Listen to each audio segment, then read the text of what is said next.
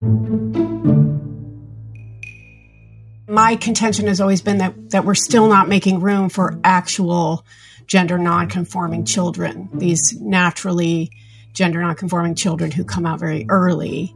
I still don't think we understand them or just provide room for them to be themselves without facilitating them into another category that is often eventually associated with medicalization and also now requires us to change our understandings and definition of biological sex. We're often now saying like, oh, these really are, this gender nonconforming female is a boy. And that's pretty new.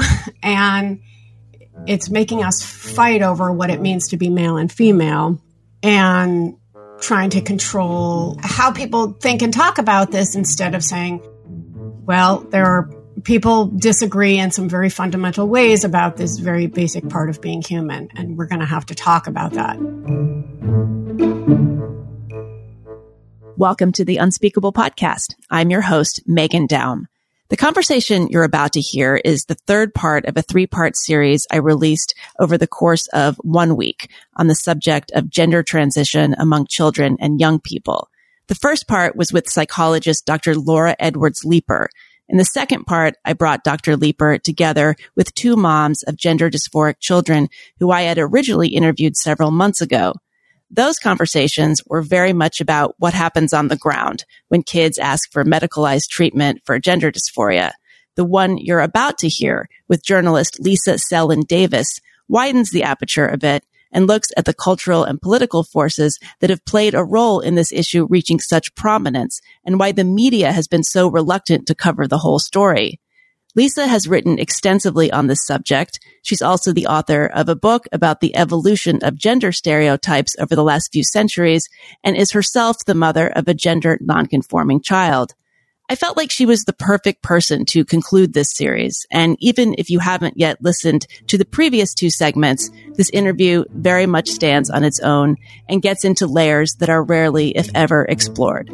So here is our conversation. Lisa Selin Davis, welcome to the Unspeakable Podcast. Thank you for having me. This is the third installment in a three-part series this week about gender identity and how to think about gender transition in youth. I guess I will start by asking you, as somebody who has written a lot about this, who's thought a lot about it, who reads what other people are writing about it, why is this so hard to get right? I have been absolutely vexed by this subject and how to handle it, so much so that for the first time ever, I'm having 3 conversations in 1 week in an attempt to get it even close to accurate or satisfying. Why is this so hard? Well, I have asked myself that question too. And I think that part of the problem is when we're looking for the right way to talk about it, that's not necessarily what we should be aiming for, at least those of us in the media. And because there is, because we're talking about in some ways like the most fundamental aspect of being human, which is that we have two kinds. I mean, the very first story in the Bible is explaining why we have two kinds, and that's how we make more people. So we're talking about this fundamental aspect of being human, and we're also talking about a generation that understands themselves differently, that has historically been pathologized by the medical and mental health communities in ways that they don't agree with, and wants the chance to be in charge of how they are understood and declaring what's normal. But it doesn't necessarily mean that their way of seeing things is the only way of seeing things. And I think what we've got to work harder at is plurality and seeing things from multiple perspectives, and not, when we get new understandings of gender, not just throwing out all of the old ones, but figuring out how we can synthesize these disparate views. And you use the word satisfying. Maybe we will never be satisfied, but if we get to a point where we can allow dissenting voices to speak, maybe we can at least get a little bit of a clearer picture of what's going on. And when you say dissenting voices, what do you mean? I mean that what I feel we're mostly hearing about in the media are this dominant narrative that a trans kid is an identifiable kind of person who requires a specific kind of treatment, and without questioning that. And that narrative includes manipulating research to promote that outcome, or ignoring research that disrupts that outcome and narrative. And it's a narrative that I think must be true for many, many people, and that's why they're clinging to it so much.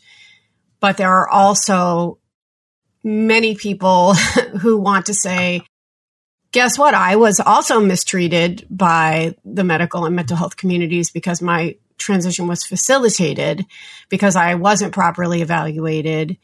And there's so much going on. There's so much grooming of children, and there's so much celebrating when you come out. And then if you realize you made a mistake, there's so much bullying. Or if you want to dissent or disrupt the narrative, there's so much bullying. But then the people doing the bullying feel very bullied also.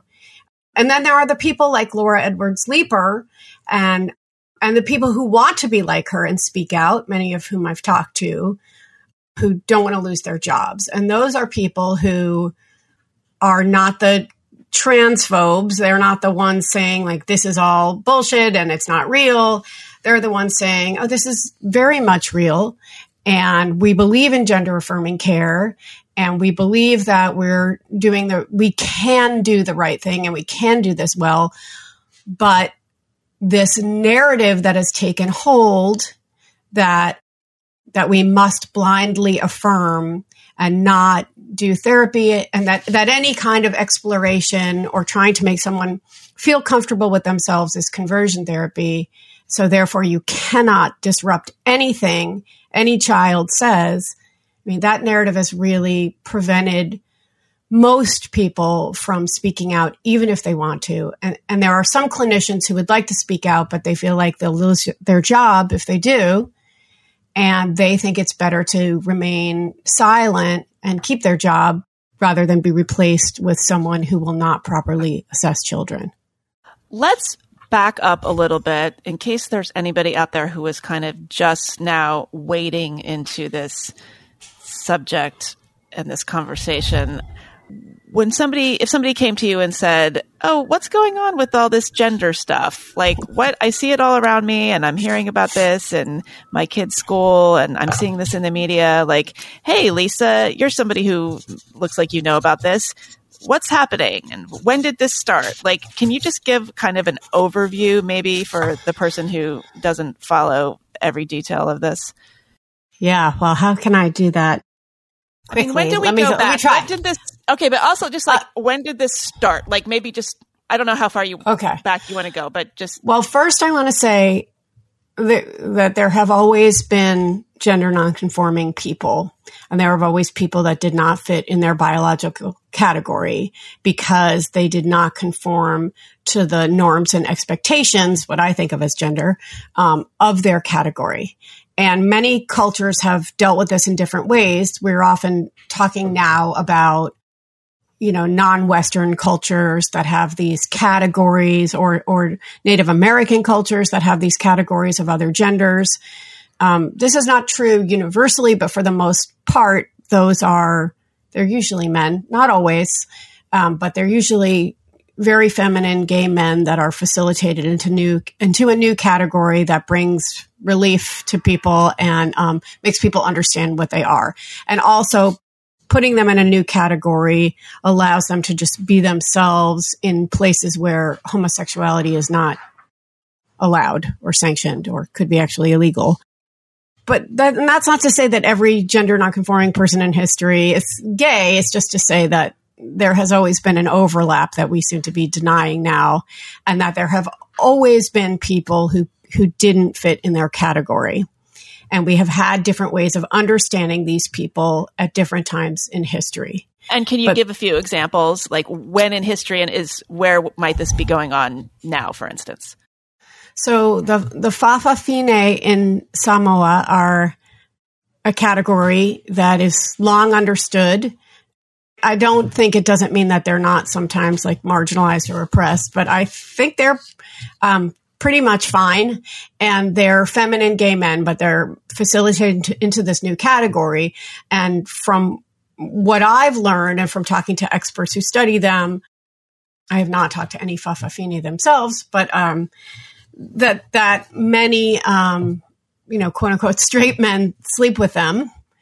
And there's no warring over bathrooms because everyone knows they're androphilic, that is attracted to men. And there's no concept of gender identity. There's no concept of being, I'm really a woman. There's no denying of biological sex. There's no gender dysphoria. So in some way, I'm not saying that you couldn't critique this, but in some way there was allowance made for gender nonconformity. It required a new category to do that. And maybe in some ways, for some people, non-binary is doing that. But we are also in this country, people often refer to the Fa'afafine or the Hijra of India. They say they have their genders. They impose our Western concept of gender identity onto them. And they ignore the connection to sexuality. And I don't know. I mean, my contention has always been that we're still not making room for actual gender nonconforming children, these naturally gender nonconforming children who come out very early.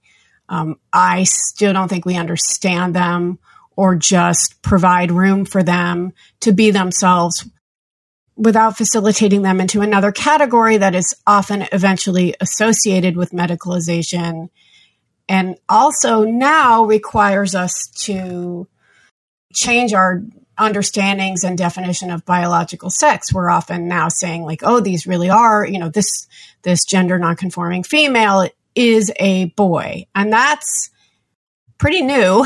And it's making us fight over what it means to be male and female, and trying to control how people think and talk about this, instead of saying, well, there are people disagree in some very fundamental ways about this very basic part of being human, and we're going to have to talk about that.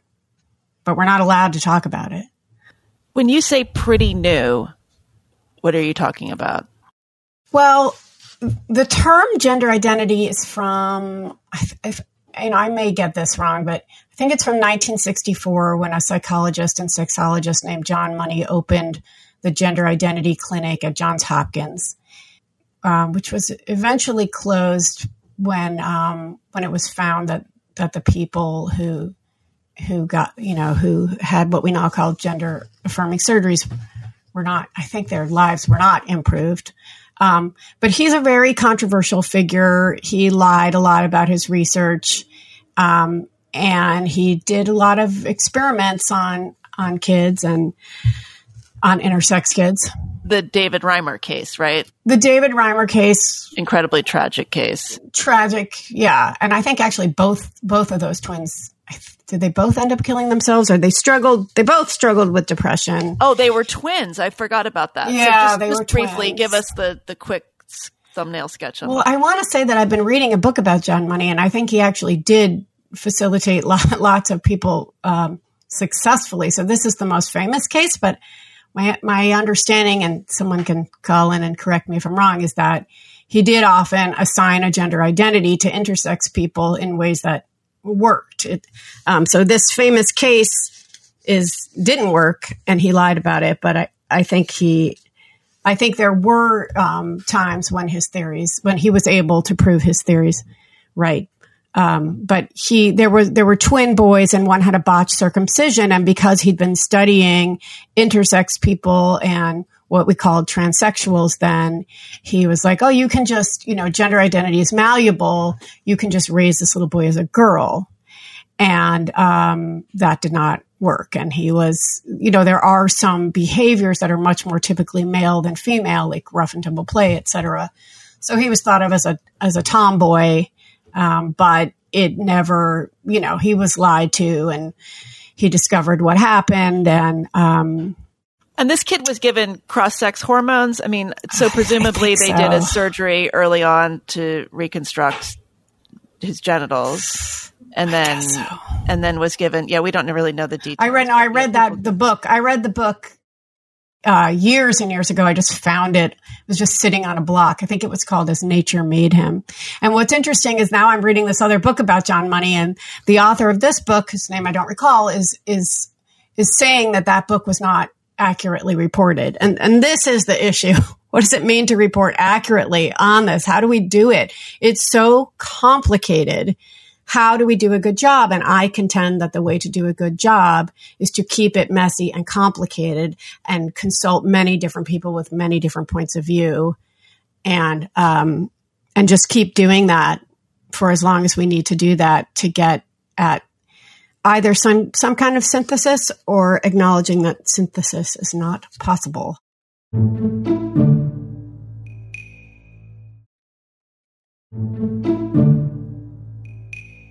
And how did you get into this line of inquiry?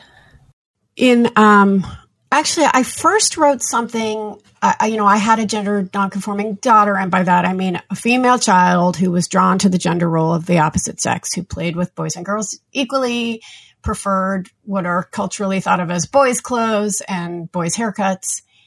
And I was definitely confused and didn't understand it. And long before there were any battles in the media over trans kids, I wrote an essay for Parents Magazine. And that was about struggling with sort of like wanting her to be exceptional, but wanting her to fit in, and just all the things that her nonconformity brought up for me. And I think I even said in the essay, like, she's, communicates that she wants to be a boy, but that actually has never happened.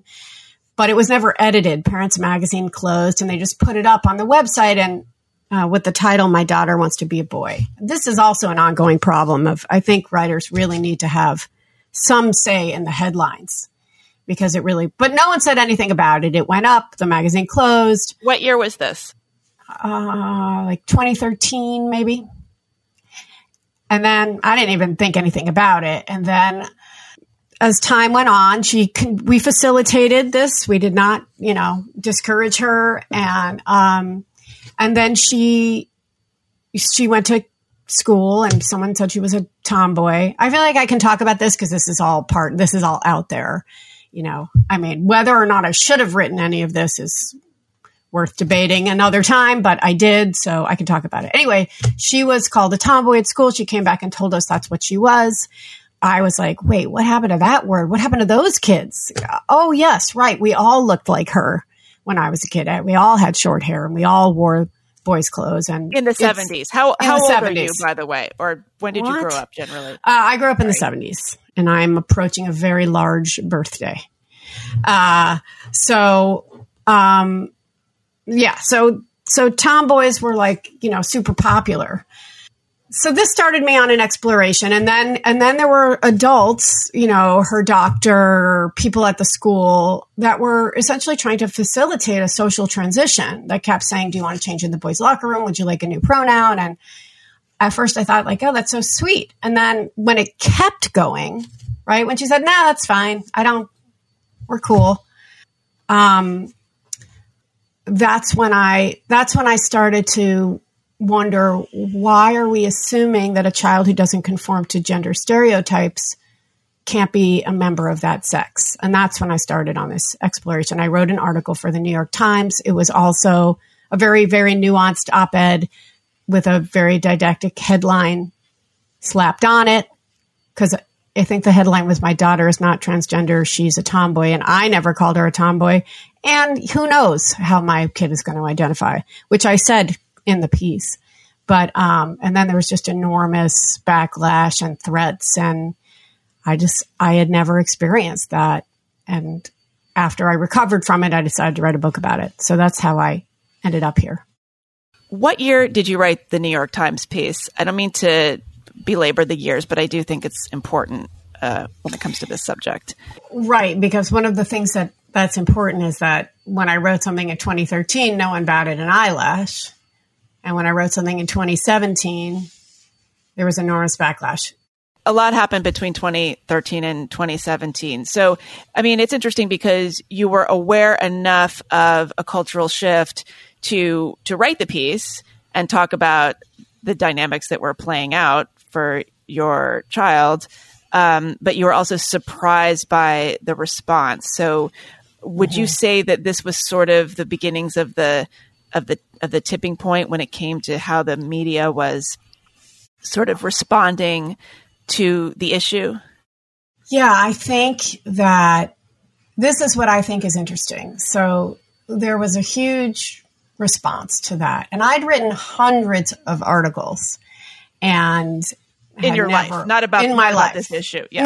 No. Now I've written a lot of articles about gender, but no, before that I had already written hundreds of articles. I mean, some of them were about concrete slab foundations, I started from the bottom. Well, you got to watch out for the concrete slab foundation Twitter activist community. That was one of my earliest articles. So I started out just writing anything I could get, learning how to do this, and then kind of worked my way occasionally into the pages of the New York Times, occasionally. And what I think is interesting is that there was enormous response to this article, a lot of it very positive, but also a lot of it incredibly ferociously negative. And that's also when I noticed that you would get private, if someone wanted to commend you, they would write you an email. But if someone wanted to condemn you, they would do it on Twitter. But I also think at that time you could, in 2017, you could object to this narrative. And you could say, I support this lady, not transitioning her child. I mean, there was no reason to transition my child. My child did not ask for that. And I sympathize with the people whose children do. Admittedly, I don't currently know what that is like, and I have not experienced a child with gender dysphoria, and it's important for me to acknowledge that. And I may still, either one of my children, there are so many children with no history of gender nonconformity having gender dysphoria, at or after puberty, that obviously this can happen to anyone. So, but again, I just think that people could say, "Oh, I like this. This makes sense." And in fact, I do remember that a woman who worked at GLSEN, I knew socially. GLSEN is the Gay and Lesbian School something network. I think it's an organization that advocates for LGBTQ kids in schools. Okay. And I socially knew someone very high up there, a butch woman. And she, put the article up and said, I relate to this and this makes sense to me. And I absolutely don't think that would happen today. And I also don't think the Times would print this op-ed today. And also some companies that, some super feminist companies or lesbian-owned companies put it up. And they also got a lot of heat and backlash. And that, I know one company whose name I will not say, the backlash was also so severe that they really started marketing their wares in a very different way as for everybody, which is not that's an important thing to talk about too, about, this was a retail company. What do you mean? Mm-hmm. Yeah. A clothing company, that had supported my piece, and then that was not acceptable. But I think, the more controversial it was, the more the Times kept promoting it. And I had my head under the blankets. I did not, being called a transphobe was very upsetting for me because I did not think of myself that way. And, I'm like a lefty, and I did not think what I had said, which was I support trans kids, but I don't think we should assume that kids who don't conform to gender norms can't be, the biological category that they were born in. I absolutely did not think that it would result in being threatened or people trying to ruin my reputation or writing articles about me or going through, everything I'd written before to prove me wrong. And these are trans activists. These are trans people on Twitter. Like when you say people, who do you mean? Yeah, I guess so. News, some gay news outlets that wrote articles, with my name in the headline. I just hadn't had that happen before. And I did not enjoy that at all. I think some people's reaction to that is to be energized by it. And I was enervated by it and frightened. Well, but it's also not representative of what you think. I mean, that's what's most disturbing. It's just sort of willful misconstrual of one's message. Yeah.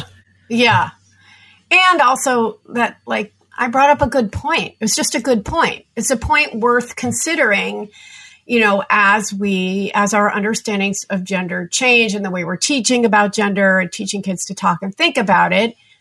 Let's not forget to talk about gender stereotypes, and let's not forget to talk about gender nonconformity and its connection to sexuality and sometimes, and how hard it is to forecast who someone is going to be or how they're going to identify from what they're doing as a little kid.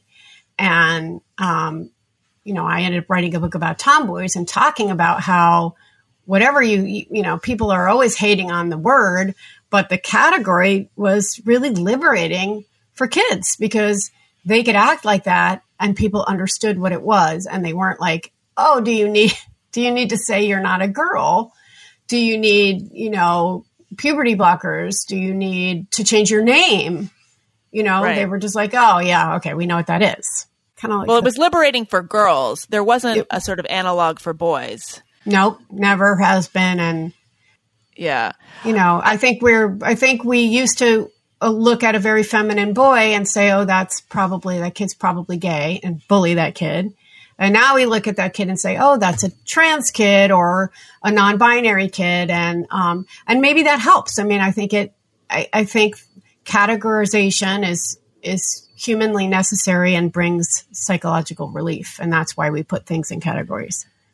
So again, for people who are not just totally in the weeds, when it comes to this subject, and by that I mean obsessing about every detail, what exactly happened? How did this sort of gain momentum? Because it seems like all of a sudden, starting around 2016, 17, all of these kids were identifying as trans. You started to hear these conversations. Oh my gosh, all of a sudden there are 5 kids in my daughter's 7th grade class who are saying that they're transgender, maybe even non-binary. Like, what happened in the culture that kind of turned this into a thing that then the institutions began responding to? Because now you have, school boards who are, saying that teachers don't necessarily have to tell parents that their kids are identifying with different pronouns if the kid wants to keep it just in the classroom.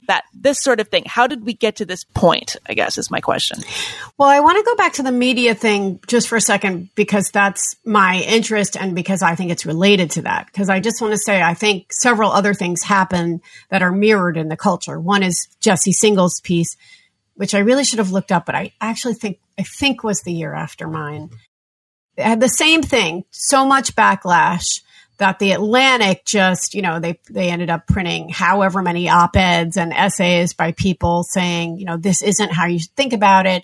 And then Jesse getting on, GLAAD has its list of media enemies or something. This was in August of 2018. Great. In the Atlantic, when children say they're trans, and it was a pretty straight down the middle reported piece about how parents should proceed in the most responsible, compassionate, informed way if their child says they're trans. And he did talk to people who had detransitioned as well as kids who had successfully transitioned. So I think that's when we went from a piece like mine where the Times kept promoting it, let me get more clicks, to, oh, we got this all wrong and we have to appease. People are so mad, we have to appease them. And I think what happened to the media is the same thing that happened to me, is the same thing that happened to these institutions. I went out and talked to people like Chase Strangio, who had written a viral piece arguing against mine. And who is Chase Strangio? Chase Strangio is a lawyer who covers LGBTQ rights at the ACLU and who has, quite famously advocated for censorship and, banning Abigail Schreier's book. And Abigail Schreier is the author of a book called Irreversible Damage, which was hugely polarizing and has kind of become a touchstone in parts of this discussion. And I have not read the book, but I did end up interviewing as I tried to research a story that I pitched in the New York Times Magazine this summer, which they turned down, about our changing understandings of gender dysphoria and about these kids caught up in that. I ended up talking to a lot of the same people. So, these are mostly left-wing liberal parents with the kids you've heard about. I mean, there are a lot of boys too. It's not just girls, but kids who are probably on the spectrum, kids who are gifted, kids who are awkward and quirky, and some have depression, some have eating disorders. So it's a very different population than the population that was originally studied, which were the kids who come out very early, who are gender nonconforming very early and think they're in the wrong body and are watched over periods of time, which is what most of the research is about. So, anyway, I think what happened is the backlash. I think what happened to all of us, to all of these institutions and individuals, is that the backlash was so intense that it made us think, oh, we must be getting it wrong. And it happened, at the same time that Trump rose to power and the whole country was even more polarized, or whatever dormant kind of hatred different sides had for each other was, lit afire by his rise. And so all of these people also felt, I think the mission of the media changed from reporting truth or multiple truths or opposing truths to protecting marginalized groups. And it became about social justice and not about journalism. I think there are, and then, social media and echo chambers. I think so many things happened, and that resulted in many of us either truly believing it and truly believing the mission and that we're saving lives by affirming kids without question, and that it was very important not to question anything about this because it would cause harm, and that word harm gets thrown around a lot, to trans people. And the narrative was, A, they're the most vulnerable people in the world, and B, if you don't do everything they say exactly as they want it, that they'll kill themselves. And that's not what the research says, though I have talked to plenty of parents whose kids were suicidal, who are in this cohort we're talking about, the coming out at or around puberty with comorbidities, with other mental health issues. And it is very scary for those parents, but many of them have also been coached to say that. And the worst part, I think, is that I've heard from many people, from parents and from children who have desisted, that is, thought they were trans and then realized they weren't, or from detransitioners who also thought they were trans and realized they weren't, but after permanently altering their bodies. And I've heard from many people that doctors and therapists told them, or told their parents in front of them, that, they would kill themselves if they didn't do it, and if they didn't do it right away. And I think, that's extraordinary. It's extraordinary. The context is, we have, I'm here to tell you that this is your diagnosis, and what I know from, past patients is that you're likely to kill yourself if you don't do this. Sort of like, if you don't get this surgery, you will die, because you have a heart condition. I mean, is that the sort of tone that is taken? Yeah, I think people believe that the research does show this, even though I'm not great at reading these studies, but there is no causation in these studies. There's correlation. Laura Edwards Leeper concurs. She says the data does not, that's not borne out with the data.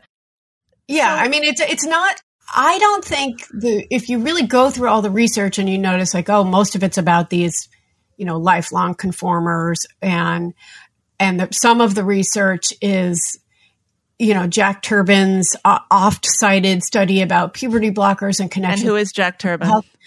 Well, I mean, I brought him up on another podcast, and I don't want to make an enemy of him, but he's a psychiatrist. I reached out to him to come on the podcast, and I didn't get a response. So he's not going to talk to you, but you should go through the media people at Stanford. I tried to interview him for a story, and then I sent follow-up questions about detransitioners, et cetera, and he declined to talk to me again. I'm not sure anyone has ever, in a professional, like I'm interviewing you for a story matter, I'm not sure anyone has ever treated me the way he treated me, because I said, I feel really confused about this research. And he was very like bullying and why don't you see it? And it's so clear. And I just said, as I keep saying, I don't think anything about this is clear, anything about it. And I think it's very frightening when someone who is supposedly a scientist and a medical professional, and caring about vulnerable people. And I will say I do think these teens are vulnerable, but not necessarily because they're trans, but because they're having a lot of mental health problems. And because many of them are being coached or online, and it's a tough time. Well, tell us who he is. He's a doctor. I think he's at Stanford, and he's published some of the most cited studies, like about puberty blockers and mental health, that then if you look at the comments on the studies, there are just people saying like this methodology is not foolproof. And, this is not what the research actually says. And people argue with him, but he's become the go-to person. And I used to write to there's a show in New York City called On the Media, a public radio show. And I kept sending the hosts, begging them to cover this. And when they finally did, they had Jack Turbin on. And what I found was, here's this guy, Jack Turbin. And I guess he's the go-to guy to talk about trans kids.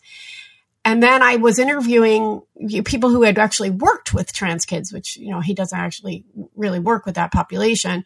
And those people would say, I'm not going to be in your article if he's in it.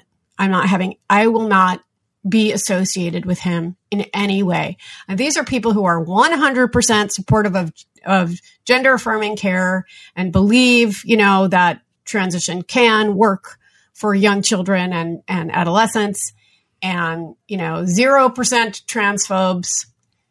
But they really, really, really thought he was dangerous. Yeah. And he's the guy, he's like the media guy. And we're all, and at Stanford, he's a bully. I mean, a prominent researcher and figure at Stanford. Oh, his pedigree is Harvard, Yale, Stanford.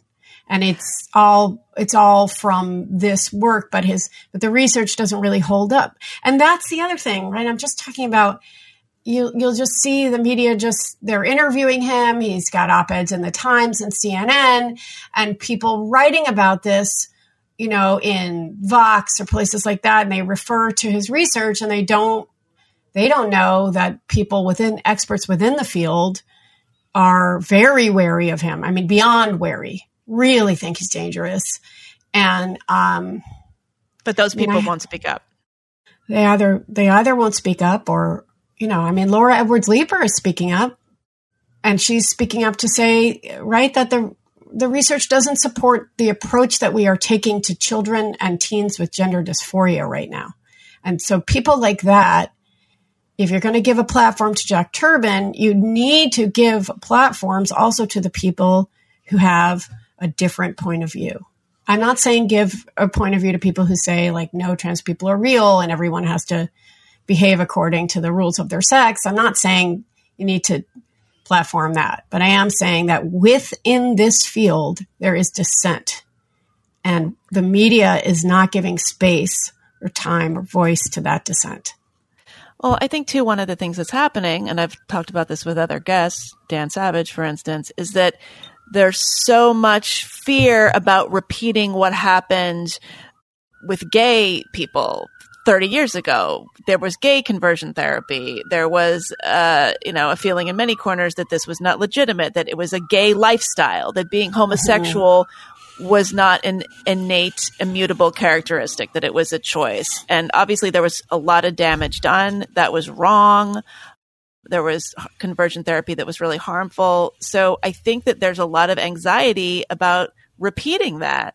And it's so hard to know, like, why is it that, we were able to say, wow, a lot of people really are gay, not as many as perhaps, I think in the thick of it, I think a lot of, gay people were saying, oh, we're 1 out of 5 people are gay. Or for a while it was 1 out of 10, right? I think there was a magazine called 10%. There was a gay and lesbian magazine in the 90s. It was called 10%. So that referred to what was considered to be the amount of gay people in the population, which seemed right to me at the time. I mean, I was living in New York City, but, it turns out that it's not really analogous. This conversation is not really analogous to the conversation about gay people, at least in the terms that we think we're having it, because we're saying that that people don't necessarily know who they are, young people anyway. And I don't think we would say that about kids who are saying they're gay. I'm not articulating this very well, but I know what you mean.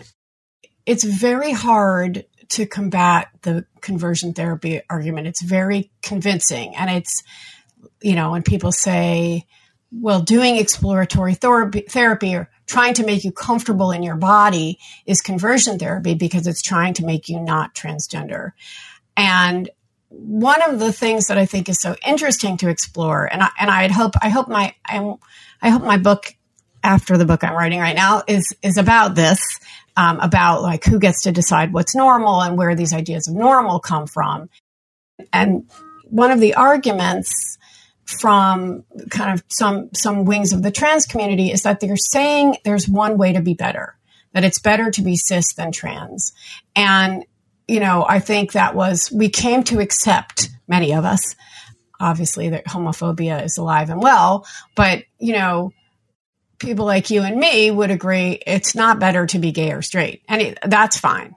So if we were I think we would say it's harder to be gay than straight. Yes, but you wouldn't dissuade someone from trying to be gay because it was harder. You would try to change the world to be more accommodating, and you would try to, if you had a child who was gay, you would try to raise that child to be resilient and aware of the realities of the world.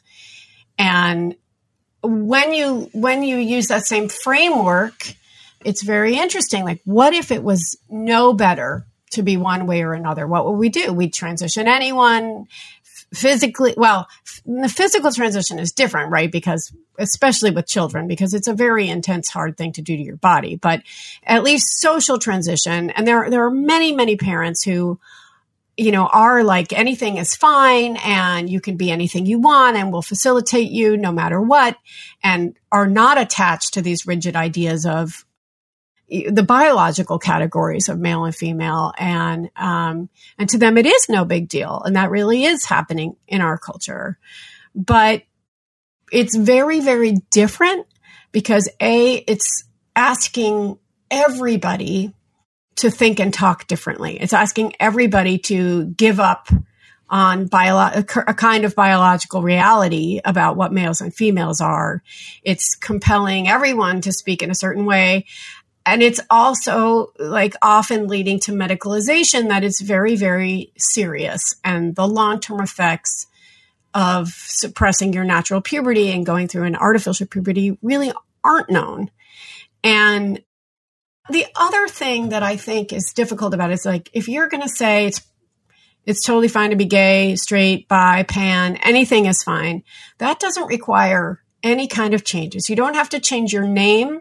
And of course, names have no sex, right? So there is no name that is a boy's name or a girl's name. That's entirely cultural. So when you change your name because you have, a certain identity, you end up reifying, these cultural constructions and sort of making them into hard truths. And, when you're like, I can't wear those clothes because those are girls' clothes and boys' clothes. And then you're reinforcing these stereotypes. And I've done so much research about where our ideas of boys' clothes and girls' clothes come from. And they actually come mostly from homophobia and from changing understandings of sex, gender, and sexuality. So you end up having to change your name and the way you look and the way people trying to control how people refer to you when you're not there. And it's really so much more than I just want to be me. It's, I want you to arrange everything differently so that I can be the me I think I am. It's very, very different. And the other thing is that it's really too bad that trying to get someone to feel comfortable in their body is thought of as conversion therapy because, especially for the girls, it's so hard to feel comfortable in your body. And I do not feel comfortable in my body and never have. I've been so ashamed of myself my whole life. I've never wanted to cut my breasts off, but I would have leapt at the chance to change them from a very young age. And so I just think that, you know, I think they aren't comparable because one is about behavior and the other is about identity, language, and medicine.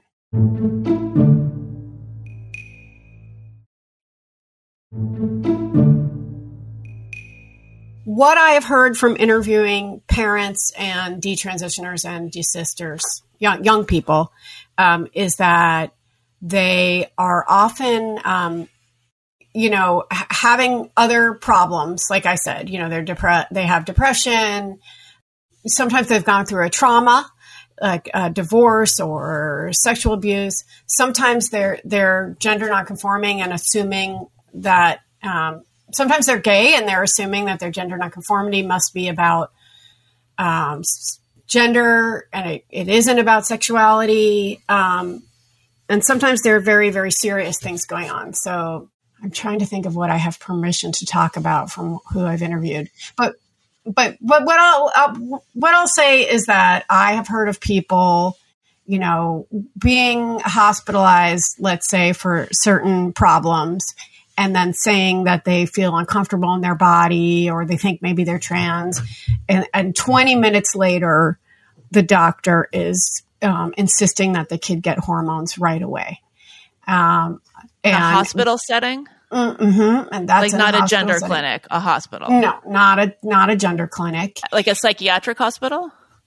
I mean, what kind of doctor is making this assessment? Is it a doctor that knows anything about gender? No, it's medicine? Not a doctor that knows anything about gender dysphoria and the social. None of the people are experts in it, but because the American Academy of Pediatrics is also telling people to think about it this way and to affirm everyone without question. You know, these people. I think they're doing it because they think it's the right thing to do. Someone I'm very close to. This is quite tragic for me. I mean, sad for me is seeing more. She's a pediatric emergency doctor, and she said she's seeing more dysphoric teenagers in the emergency room. And I just have said, when in the history of your career have you treated suicidality with cross-sex hormones? You know, but I think I think people think they're doing the right thing because that is the message, and that is the message from adults who feel like they did know from an early age, and it was so hard for them to transition, and it was humiliating and grueling. The gatekeeping was horrible for them, and they want to spare children. That's one wing. There's also the wing of, I'm just trying to amass power by shutting people up and not letting people dissent or ask questions. Well, and are those like people on Tumblr or on Twitter, or who do you mean by that? Amassing power. I think there's a lot of cross. I think a lot of people are both. I mean, I think the people at these advocacy organizations are both getting tremendous power and funding, and also really have. I mean, they must believe themselves. But even though, are most of them trans? I don't think so. I think some of them are. I don't think they're all. I mean, these used to be mostly gay organizations, and the ACLU used to, right. You know, I mean, it used to care about women's rights also, which it doesn't now. So, you know, I just think, I think it's a whole giant mess, and I think that's okay, but pretending that it's not a mess is doing us all a disservice. So the other thing that's happening is it's being, and Laura may have talked about this, removed from the sphere of therapists who should examine the kid and then advise the doctors what to do. And it's being seen as a medical issue. So, Right. Oh, you have gender dysphoria. Well, let me look it up. Oh, the way you treat gender dysphoria is with cross-sex hormones and sometimes surgeries. And you don't treat liver cancer with therapy. So why would you treat this medical problem with therapy? And the reason is because not all kids are good candidates for the medicine. Probably most of them aren't, I think, these days. I mean, this adolescent population, this population that, wasn't seen much until recently. That's why we evaluate. And who would want to, there's no test for it. There's no clear test. Right now, the test is, do you meet the criteria for gender dysphoria? Okay. But does that mean it's going to last forever? Does that? Right. Well, Laura also pointed out in my conversation with her that a lot of these therapists are not trained to work with young people. They are assuming that they are, dealing with adults, because a lot of these kids come in and they're very mature. I mean, they're highly intelligent anyway for their age. And as she said, you're not getting down and playing with them on the floor. You're speaking with them as if you're speaking to an equal. And so a lot of these clinicians kind of forget that the person they're dealing with is younger, not literally because they know how old they are, but it's just, is it the case that there is not a sort of specialty or subfield in dealing with adolescents and young people who have gender dysphoria? I mean, obviously it's emerging, but it's not necessarily available in every community. Well, I think there are all kinds of ways to get some kind of certificate that says you're a gender therapist, and you could be getting it from a place that, subscribes to this very particular ideology. And so you're not necessarily getting trained in adolescent development. You don't necessarily know how gender identity develops, in the first kind of 8 years. And there's all kinds of stuff that happens in the beginning when kids don't know the difference between sex and sex stereotypes. So you might not have, you could be a gender therapist, but that doesn't mean anything. I thought it was so interesting when there was a group, I think it's called something like the International Transgender Education Center or something like that. And they did a workshop on detransition that was hosted by a trans woman. And she lost some of her board positions and other things for doing this workshop. But I was like, I'm going to go check this workshop out. And it was filled with therapists and doctors. And she did a very thorough job reporting on it. And she talked about, detransition is not just, that I wasn't transgender. Sometimes it's, I can't afford it. I can't access the medicine. It's too hard a life, right? There are lots of reasons, but there is this cohort that the media feels they must ignore, of people who radically altered their bodies and then realized, I had depression or I had other problems and I should not have done that. And I don't think I've talked to quite a few of them, and they actually have gotten to this kind of Zen place where they're like, I did this and I cannot undo it. And I'm learning to make peace with my body. And it's so sad that they couldn't get there before, or that you can't try to get people there because it's conversion therapy, because that's where we all want to be. But bring me back to what I was talking about. In terms of who's providing these medications, these hormones, for instance. So Jolene and Marie, the moms that I spoke with last summer, and now the audience has just heard them speak with Laura this week. One of them talked about how her child, her son, went to see an OBGYN. I guess he was over 18. I'm saying he, that's the pronouns they use. I think they just for clarity. Yeah. I mean, her child went to see an OBGYN. Yeah. It's kind of weird to say her son went to see an OBGYN. This doctor prescribed cross-sex hormones. And it seems a little unbelievable, but have you heard of that kind of thing? Oh yeah. That's informed consent model. And that's the model we use for adults. And that person is legally an adult, and you can go to Planned Parenthood. And there are, I mean, I'm just working on a piece now about kind of comparing the way we think, many on the left think about abortion and think about trans kids, where there are many people who, do not want there to be laws that require parents to give consent for abortion because they know that some parents will not give that consent and force the kid to have a baby. And there's a kind of, pulling that argument and saying, if parents are standing in the way, it's because they're transphobic.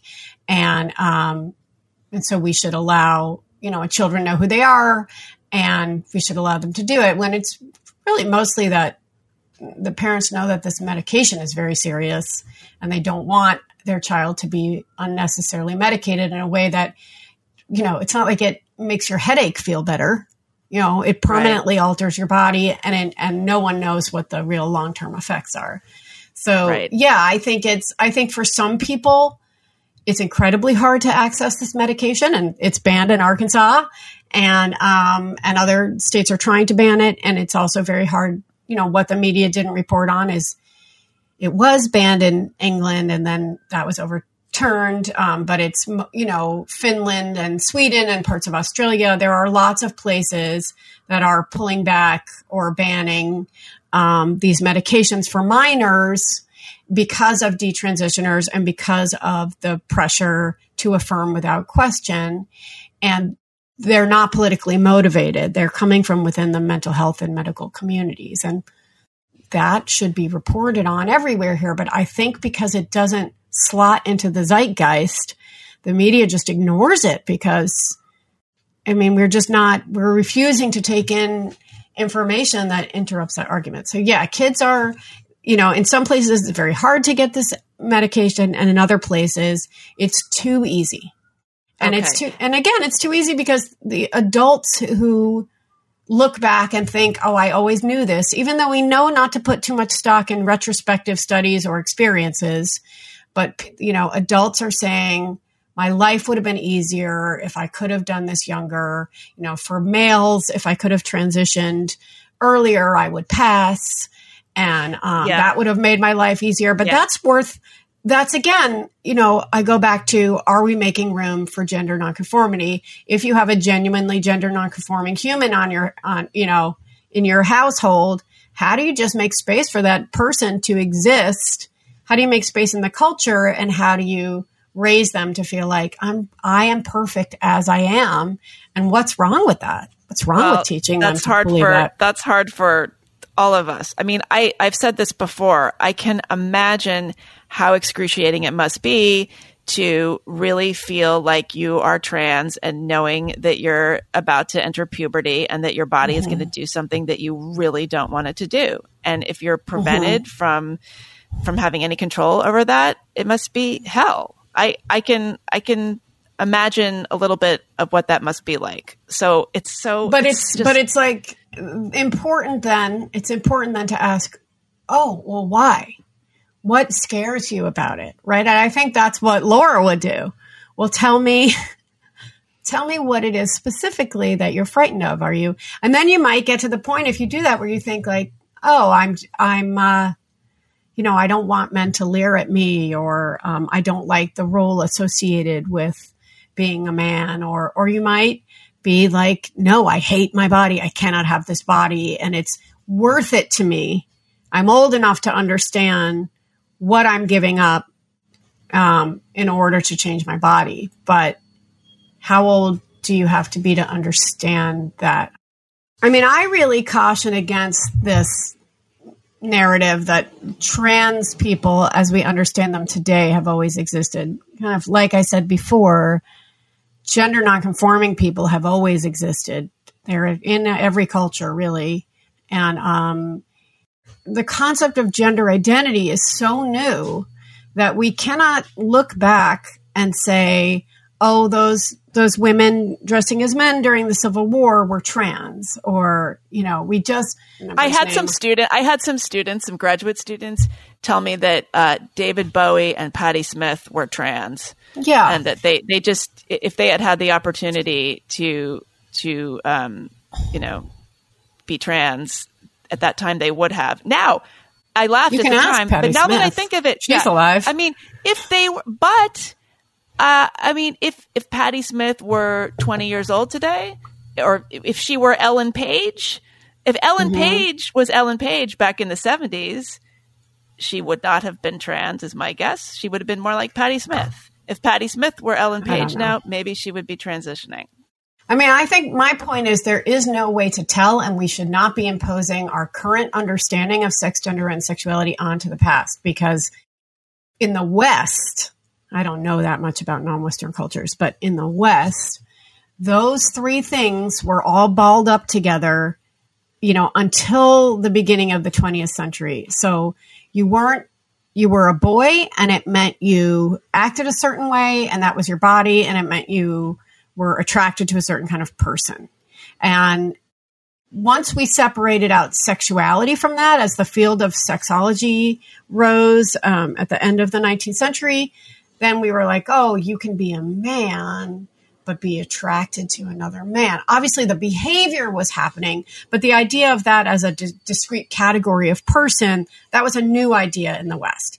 And gender wasn't really quite separated out from that. And by gender, I mean the idea of how masculine or feminine you are. It wasn't really separated out. And that is why kids used to have this kind of gender neutral childhood, where they all wore dresses and they all had long hair until they went to school. And, they were all essentially in the same, what we came to think of as feminine clothing. And it was only when we had an understanding of the discrete category of homosexual that we decided, we have to raise boys to be men. So we have to raise them to be masculine. So we have to dress them like little men, and we have to put balls and bears on their shirts. And we have to colors weren't part of this yet, because colors were not, took a while to be able to produce. And it all happens as there's more industrialization and clothing is mass produced, all this stuff. Again, you have all these cultural changes that converge and change our understanding and our practices, but it was much later that we started to have this idea of gender identity that came from John Money and his colleagues studying this what we called the transsexual population. So it's, there have always been gender nonconforming people, whether or not they would transition, how they would identify themselves. We don't know. And that isn't an academically sound thing to do, to say, Mulan was not an oppressed woman. I know she's not real, but she's actually a liberated transgender man. That happens a lot. And when you do that, then you don't talk about women's oppression. We can't know. So we have to be comfortable with the fact that we can't know, and we have to be more comfortable with this is a mess. And there are a lot of people who have gained a lot of power and want to control the way we think about it. And we have to resist that. We have to think critically about it, because it's very, very serious to medicate yourself that way. And I know it's not as serious for an adult who's already gone through puberty. And then an adult can understand, again, what they're giving up. But, to act like, some kids are learning that which puberty they go through is optional. And I think we should be able to object to some of these ideas without being labeled hateful. Well, and before we wrap this up, I really want you to help me get a sense of how much of this is like a conspiracy. Okay. Because I talk to people a lot, and it's sometimes people, they get emotional, they get kind of like freaked out, and suddenly the conversation, it goes from like sort of the conversation we've been having into this sort of like, oh my gosh, big pharma is behind this, and, you don't even want to know. And, so-and-so, this tech company person who is like, behind all these woke blogs is actually on the board of this medical organization. Like, what do you know about the kind of dimensions of that sort of thinking? The things you're hearing, it's a conspiracy from the pharmaceutical companies, or from a couple of, really rich trans women, or it's social contagion, or it's people at these nonprofits that used to represent gay rights and now have, given that up and they're gaining power through representing trans rights. What I want to say very clearly is it's a lot of different things. Always these zeitgeist changes are being pushed from many, many places. And as I said before, it's also that the institutions believe that they're doing the right thing. And we started this conversation, it was like, why is the backlash so great? And I wonder, is the backlash so great because it doesn't stand up to scrutiny? And I am asking us to scrutinize it, not because I want to keep trans people from transitioning, because I absolutely do not. I think, like, if that is what you need to do to end your suffering, as an adult, I am all for it. But I think we have to make sure that what's happening, these populations that are being facilitated into transition, we have to make sure that what we're doing stands up to scrutiny. If it does, then great, right? If it does, then, oh my God, all these people objecting are wrong and it's going great, wonderful. If it doesn't stand up to scrutiny, it doesn't mean that we have to end this practice.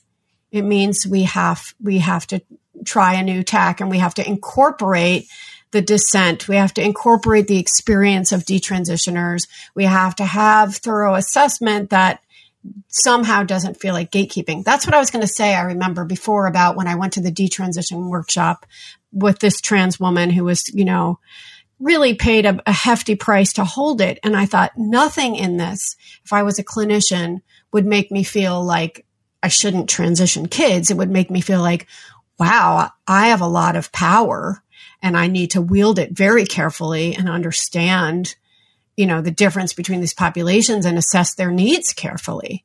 And, of any population, So I don't think acknowledging the mess is going to make it so that trans people can't have the health care they need.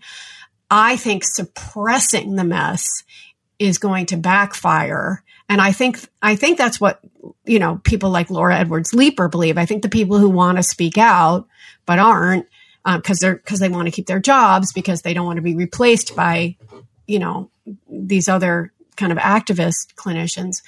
I think that's what they believe too. That this suppression that's happening is ultimately going to be more dangerous for the people who would benefit from this treatment. Well, before I let you go, I just want to make sure you've said everything you want to say, at least in this interview, about gender nonconformity, because that's really what it seems like that's what you spend the most time thinking about. Like, a lot of this conversation would be moot if we could just evolve our ideas about stereotypes and conformity. So do you imagine a future in which we would all be sort of non-binary, for lack of a better word? Well, I like to imagine a future in which sex is de-emphasized, in which people understand that this is just your body and you should take care of it and love it.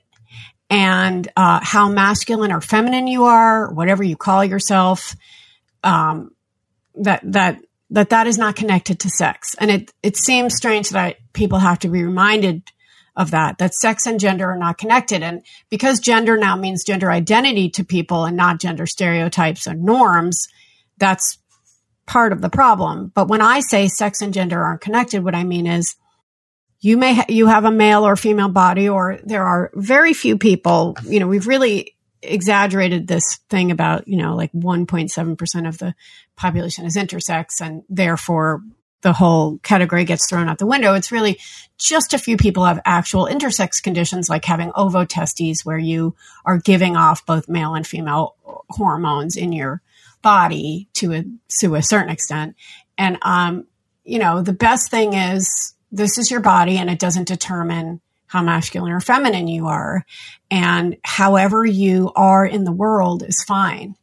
And because we have gendered names and activities and colors and clothes, and, I think people feel so that they have to reject them if they have a certain identity. But I my activism, if I have any, is around liberating all of the stuff that's been gendered so that kids can live the way these tomboys of the 70s lived, where they could access the girl stuff and the boy stuff if they wanted. And so I would prefer that we didn't have girl stuff and boy stuff more than I care about there not being girls and boys. And I think that the focus on identity is very confusing for a lot of young people.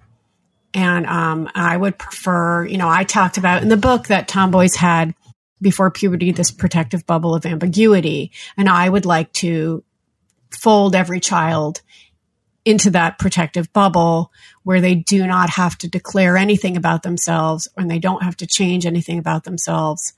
And they could feel comfortable exploring and however they end up, wherever they land is a good place. Well, Lisa, thank you so much for talking with me. This is incredibly complicated. And I think what you're doing is really important because you recognize how complicated it is. So I really appreciate your taking all this time. As do you recognize how complicated it is. And thanks for letting me be complicated because it's getting harder and harder to do that. Well, that's why we're all here. So thank you. Thank you. That was my conversation with Lisa Selin Davis. She is a journalist and the author of Tomboy, The Surprising History and Future of Girls Who Dare to Be Different.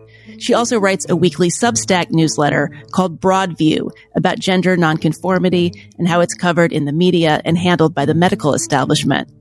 You've been listening to the Unspeakable podcast. To get ad-free versions of this show, as well as other perks, including full access to video interviews that are posted on the new Unspeakable YouTube channel, please support the show at patreon.com/theunspeakable. There is a growing community of listeners there, including a group that meets regularly to discuss individual episodes. And I strongly suspect this series will be on the menu.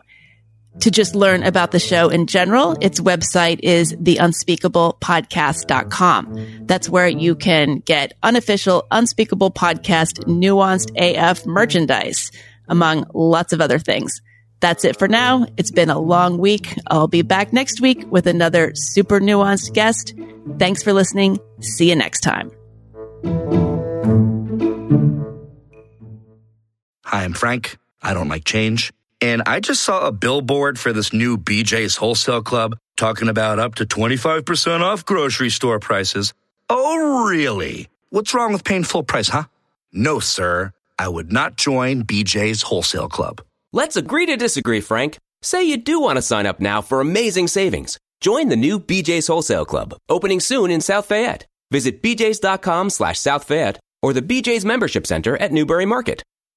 Are you in excruciating pain brought on by your son, daughter, or spouse suffering from addiction? The sleepless nights, the constant worry, and the feelings of isolation? Recovery Centers of America wants you to know you're not alone. Addiction destroys families, but if you call Recovery Centers of America today at 1-888-RECOVERY, your loved one can begin to recover, and so can your whole family. At Recovery Centers of America at Monroeville, your loved one will be treated with compassion and dignity by expert addiction professionals while recovering in a world-class facility. Family Support Services will give you knowledge, connection, and community so that you can begin to heal and recover as well. Call 1-888-RECOVERY today. Recovery Centers of America accepts insurance, provides transportation, and offers intervention services at no cost. Patients are admitted 24 hours a day, 7 days a week. Call 1-888-RECOVERY now.